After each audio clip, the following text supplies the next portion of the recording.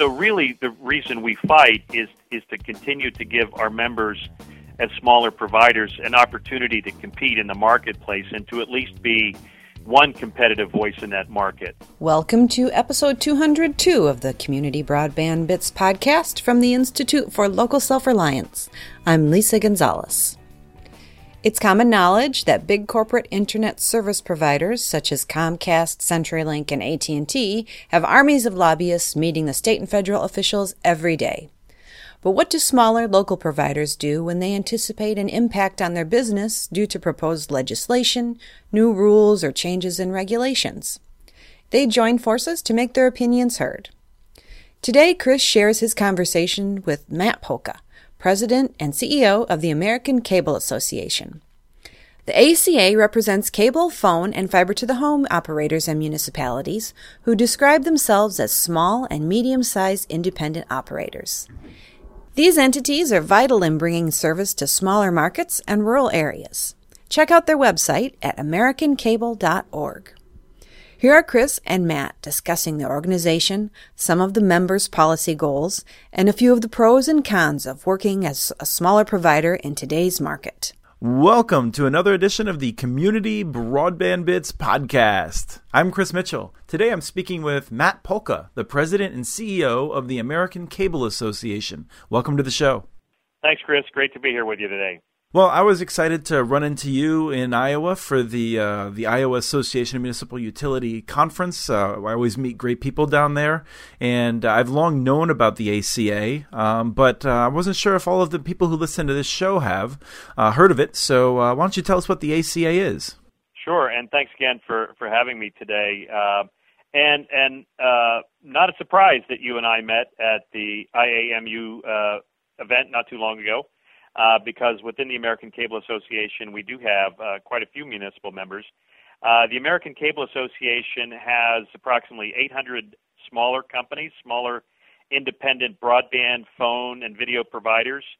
We're in all 50 states. Our 850 members represent about 7.5 million video subscribers. Within our membership, we have, of those 800 companies or so, 40% of our companies are traditional telephone-based companies, and we have more than 100 municipally-based entities as well that provide voice, video, and broadband in their marketplaces. Within our ACA membership of 800 companies, 80% of our companies have 5,000 subscribers or fewer, and half of our members have 1,000 customers or fewer. So we're talking about very, very small entities that are providing voice, video, and broadband, primarily in small markets, rural areas, and in a number of competitive situations where our members take on the big guys, Comcast, DirecTV, Verizon, AT&T, UVerse, et cetera. One of the things that I found interesting about ACA is that you're headquartered in Pittsburgh. I'm originally a Pennsylvania boy myself, although on the other side of the state. But I love a trade association that is not located within Washington, D.C. I have a strong bias. I don't hide it too much. But you all must do things other than just lobbying the federal government. We were founded as a volunteer organization back in 1993, a year after Congress had re-regulated the cable industry, the entire cable industry, and the FCC had imposed significant regulations upon all cable providers. I was general counsel of a small cable company at the time, a company called Star Cable Associates, and my company, along with about 150 other smaller companies, got together and said, look, the big companies that were sort of representing our interests as an association in Washington, they weren't really focused on the unique concerns of independent providers in small markets and rural areas. So right then and there, we created an association at that time called the Small Cable Business Association. We worked as a volunteer organization for 4 years, and then after 4 years, our board, and I was a member of the board at the time, we said, look, Washington is a full-time job. We have to be thinking about our work on a full-time basis, so let's go hire someone to run the association. And after looking around for a while, the board came back to me and said, well, you're a cable guy, you're a lawyer, you've been working in Washington here for us for 4 years, would you do it? And I said I'd be happy to do it, but I had small kids at the time and didn't want to move from Pittsburgh, plus we didn't have any money. So we stayed in Pittsburgh, and we've been there ever since, although we have quite a few folks that help us in Washington. But I think it does represent who we are as an association, that our members, while we work in Washington on policy matters before Congress, the FCC, and other agencies, we're not based there. And our members are out in their marketplaces day in and day out providing service. So it's kind of nice to be outside of the Beltway and for all that it suggests. Your membership includes a number of small companies. I mean, obviously, a lot of small private companies. Some of them I know, some of them are supportive of municipalities choosing to get into this, and others aren't. So how does the trade association kind of deal with that tension between the private and the public models? One way we deal with the issues among our members is communicate. We spend a lot of time with our municipal groups, our municipal members, our telco members, our cable members, and within our board, within various events that we do, where we're sharing about what our members' interests are and what they want to accomplish from a policy perspective. From a 35,000 foot level, when we look at our policy, virtually all that we do from a standpoint of ensuring our members' competitiveness, particularly around video issues, which they all share in dealing with purchasing video content from the 4 or 5 largest owners of content that are out there. Our members are in alignment. I mean, all of our members today are trying to provide greater choice to consumers, whether through skinny bundles, lower priced tiers, even a la carte, as well as maximizing their broadband plan to give consumers more choice over it, whether through Netflix, Hulu, Amazon, etc.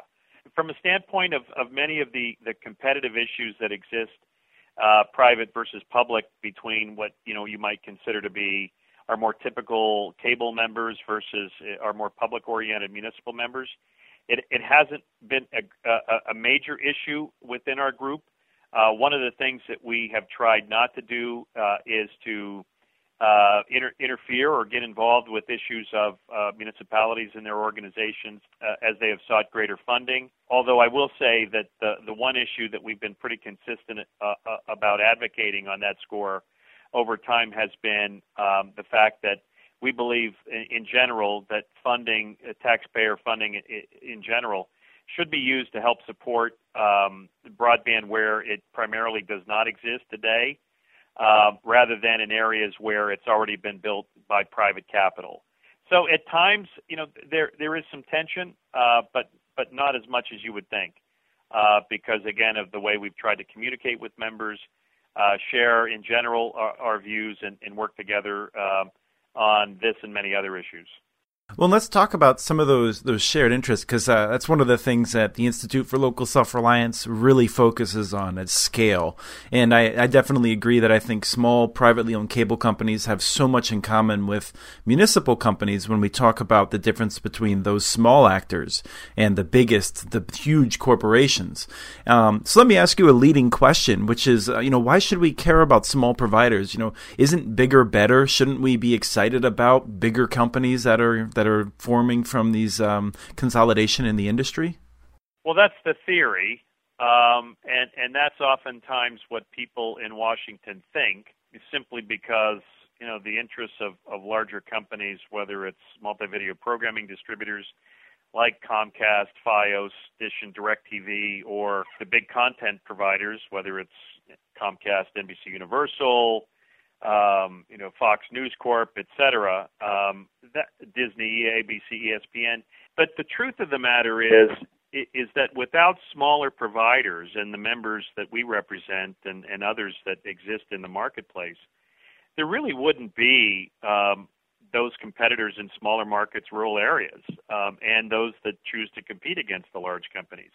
The fact of the matter is that the largest companies in the multi-video programming space, Comcast, Charter, Time Warner, Cox, etc., they have built businesses that are largely, moving away from, if not already moved away from, small markets, rural areas, because there's just simply not enough density.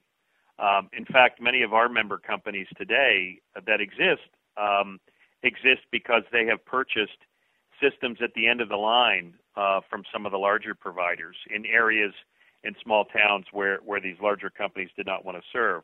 For our members, that's their Times Square. That's their Midtown Manhattan. Those are the big markets that they choose to serve and also to live in, which is pretty common where you find our members living and working in their communities. So it's vitally important for these small companies to exist, whether municipal, telco, cable, because if they're not there, then chances are these smaller communities, which have every right to have broadband, just like Midtown Manhattan, may not get broadband like they desire. So that's why we fight for these smaller interests.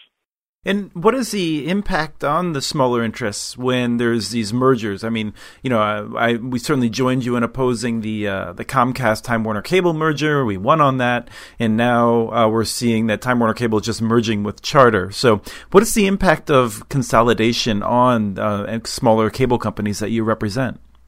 It has a significant impact on potential competition and ensuring that there is competition to the large, mega merged interest.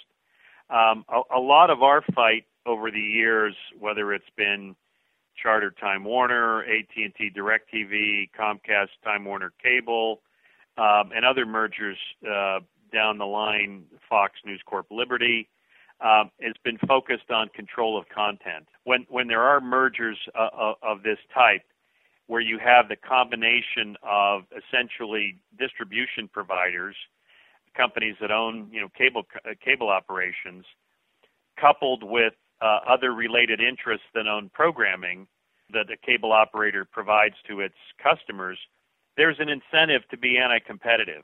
And basically it works like this. If one of our members is in a market with one of these mega merged entities, and we have to buy programming from them, whether cable programming, sports programming, or even in some cases broadcast programming with retransmission consent. There is an incentive for the merged entity to either want to jack up the price, raise the price to its competitor so that its competitor has to pay a higher price for the same content, or to insert onerous terms and provisions in a programming contract that make it less attractive to do a deal. And consequently, over the years, with some success, although unfortunately the FCC more recently has been less likely to impose such conditions, we have sought conditions through the FCC to basically require that programming content has to be made available to competitors to the merged entities on fair and reasonable terms. And if it's not provided on fair and reasonable terms,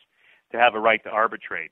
That certainly was the case in the merger of Comcast and NBC Universal that was back about 6 or 7 years ago, 2010, 2011. More recently, however, we've been pretty disappointed to see that the FCC did not impose such conditions on AT&T's acquisition of DirecTV, where there is control of important regional sports programming. And while the order is still pending, we don't see this happening to any significant degree, at least as it relates to current multi-video programming distributors, to see any kind of programming conditions in the Charter Time Warner condition. Although there do seem to be some conditions as it relates to making programming available to online video distributors. That's fine, but by the same token, there will be a number of companies, small companies that are wireline companies today that will compete against Charter Time Warner, who may not have the benefit of the same conditions, and we think that's a problem. Let me ask you what that actually means in terms of the bottom line of these cable companies. I mean, I think a lot of people assume that the cable industry, we talk often about the massive profits of Comcast and these other guys. Even if the costs are a little bit higher for the smaller guys, are you still making out like bandits? Quite the contrary, which usually is the case. And the reason for that on the wholesale side of the business, our members are, the smallest providers that are negotiating with a Comcast, NBC Universal, or what will be a Charter Time Warner or a Disney ABC, and there's just simply very little scale to try to negotiate any lower volume-based price, and consequently, because of that fact, as well as the practices of these larger content providers, and their practices, as consumers well know, is to bundle their programming. So to obtain one important popular channel, you need to also take and pay for 8, 9, 10 or more channels from the same programming owner, whether people watch those channels or not. And most times consumers aren't watching those programming. You wouldn't expect a content owner to force content on you that you would actually want, right? I mean, that's the whole point of them forcing it on you. Yeah, and I mean, it's basically like a monthly annuity that they receive from consumers through their video providers, cable companies, satellite providers, et cetera, that just goes back upstream to the big content owner, who gets paid for their programming whether a consumer watches it or not. And part of the reason why the large content companies like this bundled practice, which we do not like and are trying to break up, is because they have made other deals upstream to sports leagues, to studios in Hollywood, for other original programming. They've agreed to pay. So they have to pay people upstream, and they just come to us and they come to our consumers to basically say, if you want the popular channel, you have to take all of this other stuff, whether you like it or not, and that helps them to pay for other programming. And the fact of the matter is that we're at a point today where the bundle is just not affordable, and that's why many of our members today are trying to provide more choices through slimmer bundles, to give their consumers more choices through broadband, to try to sell consumers more of a Lifeline basic level of service along with broadband. But ironically enough, while you think that might be something that consumers would like, which they do, we can't really give as much of that programming to our consumers as we like because of the way the large content companies restrict carriage. We can only provide services like that to only a certain percentage, a small percentage of our marketplace, or else if we go over a certain percentage, then we're oftentimes forced to pay a penalty, and it's expensive. So we would like to give consumers more choice, but these big content companies that control the content don't like to give it. Well, that's actually, I think, a really good point that I'd like to ask you one follow-up question on. And I wanted to say, I think Senator McCain's been one of the leaders in terms of trying to make the industry work better for folks like you. Is that right?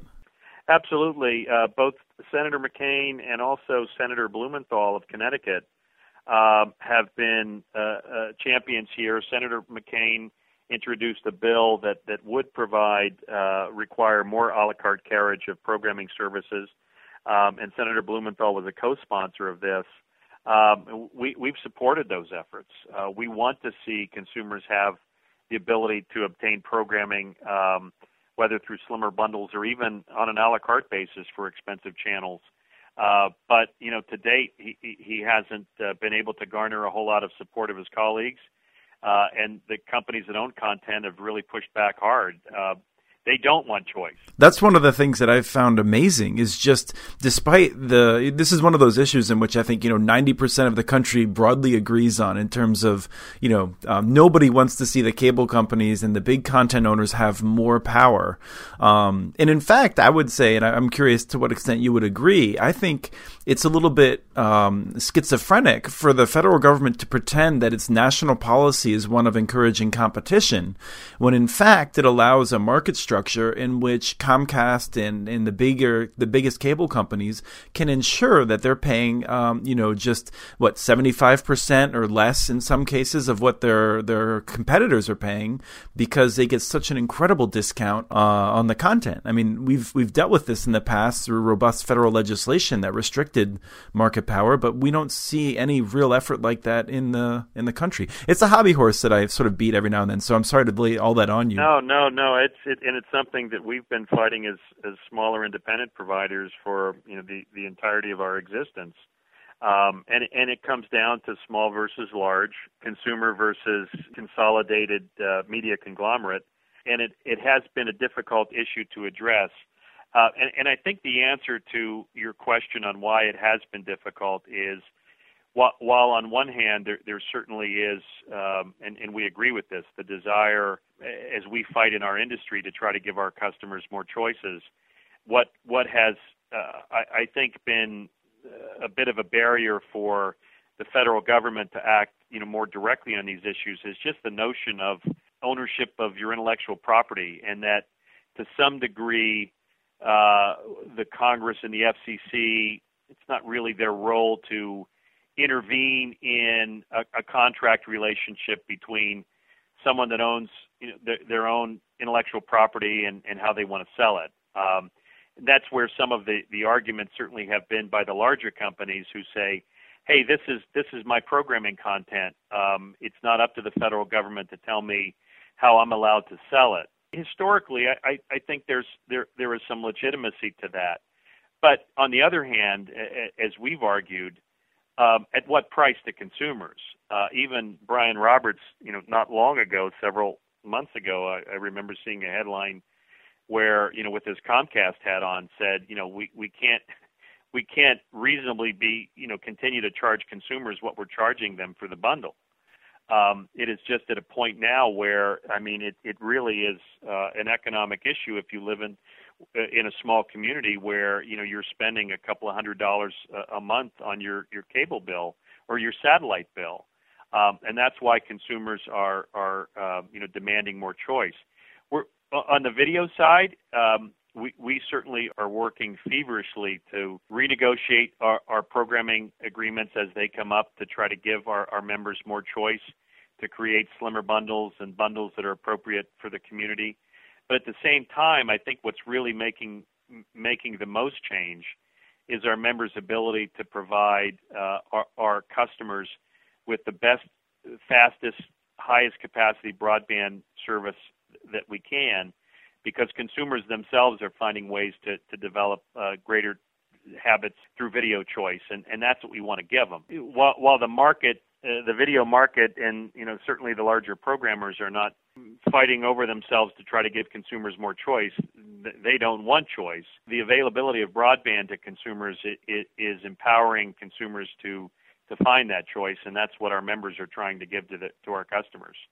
Just to put a bow around this, this is an issue that the federal government has had to deal with for a long time. And I agree with you. I don't think we want to just see the federal government just arbitrarily sort of remaking markets and that sort of thing. But there is a long history, and I think in particular dealing with bookstores and other kinds of retail, in terms of how wholesalers are regulated and things like that, to try and prevent the kind of deformed market structure that we have today. But I want to, as we're running out of time, I want to make sure we touch on something that I think is very important to me, and I know that it's important to you, and that's how federal regulations, whether it's from the FCC or elsewhere, how they fall differently on small providers than on the larger providers. It goes to why we exist as an association to represent these smaller entities in these areas. We basically have fewer customers per mile compared to the larger providers in major cities. Regulations typically have the same cost per mile regardless of whether you're Time Warner Cable in New York City or one of our members in a small rural community. If you have fewer customers per mile, you have a higher cost of regulation per customer and a longer return on investment. And basically, the impact of regulation at times can be disproportionate on smaller companies. One of the things that we try to do is balance that regulatory impact out for our members through our advocacy efforts, which oftentimes would mean a longer transition towards compliance. In some cases, based on financial hardship, maybe a waiver or an exemption. But to try to encourage the federal government to understand that one size regulation does not always work, particularly on smaller companies who are trying to provide the best in broadband, phone, and video service in smaller markets, but have unique circumstances compared to Comcast, AT&T, Dish, and DirecTV. So really the reason we fight is to continue to give our members as smaller providers an opportunity to compete in the marketplace and to at least be one competitive voice in that market. Hopefully they can continue and be viable entities that can at least provide a robust wireline service for phone, video, and broadband. I was just speaking with a small public utility district out in Washington State, and they were talking about, in particular, the questions that they had to answer on the special access proceeding, which is a proceeding that, frankly, I'm supportive of, and I think there's significant problems in that market. But I understand through talking with them that just the FCC's, the questions that they asked every operator to answer didn't make sense for a lot of small providers. Does that sort of scenario, does that come from just people at the FCC having a mindset of who they're dealing with, or what kind of causes those sorts of things to happen? Well, I think it's sort of a lack of focus on the impact of regulation on smaller markets and smaller providers. I mean, the FCC's efforts, whether it's, you look at Title II or you look at the set-top box rulemaking or special access, in my view, are targeted more to address what they consider to be anti-competitive concerns of larger MVPDs, Comcast, and others. Or in the case of special access, even I would say primarily telephone companies, 2 of them, 3 of them maybe, but certainly not 100 of them. Exactly. And where I think the FCC can do better for consumers in these smaller markets is to recognize through its rulemaking processes that more time needs to be taken to determine the impact of its regulations on smaller providers that frankly didn't cause the problems that they're trying to address. Typically, the FCC will, at least in a cursory way, look at the impact of its regulations on smaller providers, smaller communities. But at the end of the day, it pretty much ends up to be a one size fits all. And frankly, it just comes back to our point of view, which is, look, we understand that we live and work in a regulated environment, and we're okay with that. But we would like our regulators to just be mindful of the fact that we're not all AT&T, or we're not all Comcast, or we're not all DirecTV, and we need to be treated differently in some of these smaller markets because it makes a difference. If regulations at the end of the day force a small entity to cease doing business because it can't afford the regulatory impact, and that competitor is lost in a smaller market, then that's not good public policy. And so we're trying to balance the need to act in what is a regulated environment with the impact on competition in smaller markets. Great. Well, thank you so much for coming on the show to tell us more about the American Cable Association, Matt, and especially for helping us to better understand, I think, the differences between small businesses and massive global entities. Happy to do it, and great to talk with you today, and look forward to talking with and working with you soon. Sounds good. That was Chris and Matt Polka, President and CEO of the American Cable Association. Remember, you can access the transcript for this and other Community Broadband Bits podcasts at muninetworks.org/broadbandbits. Send us your ideas for the show. Email us at podcast@muninetworks.org. Follow Chris on Twitter. His handle is @CommunityNets. You can also follow muninetworks.org stories on Twitter, where the handle is @muninetworks.org. Thank you to the group Forget the Whale for their song, I Know Where You've Been, licensed through Creative Commons. And thanks for listening to episode 202 of the Community Broadband Bits podcast.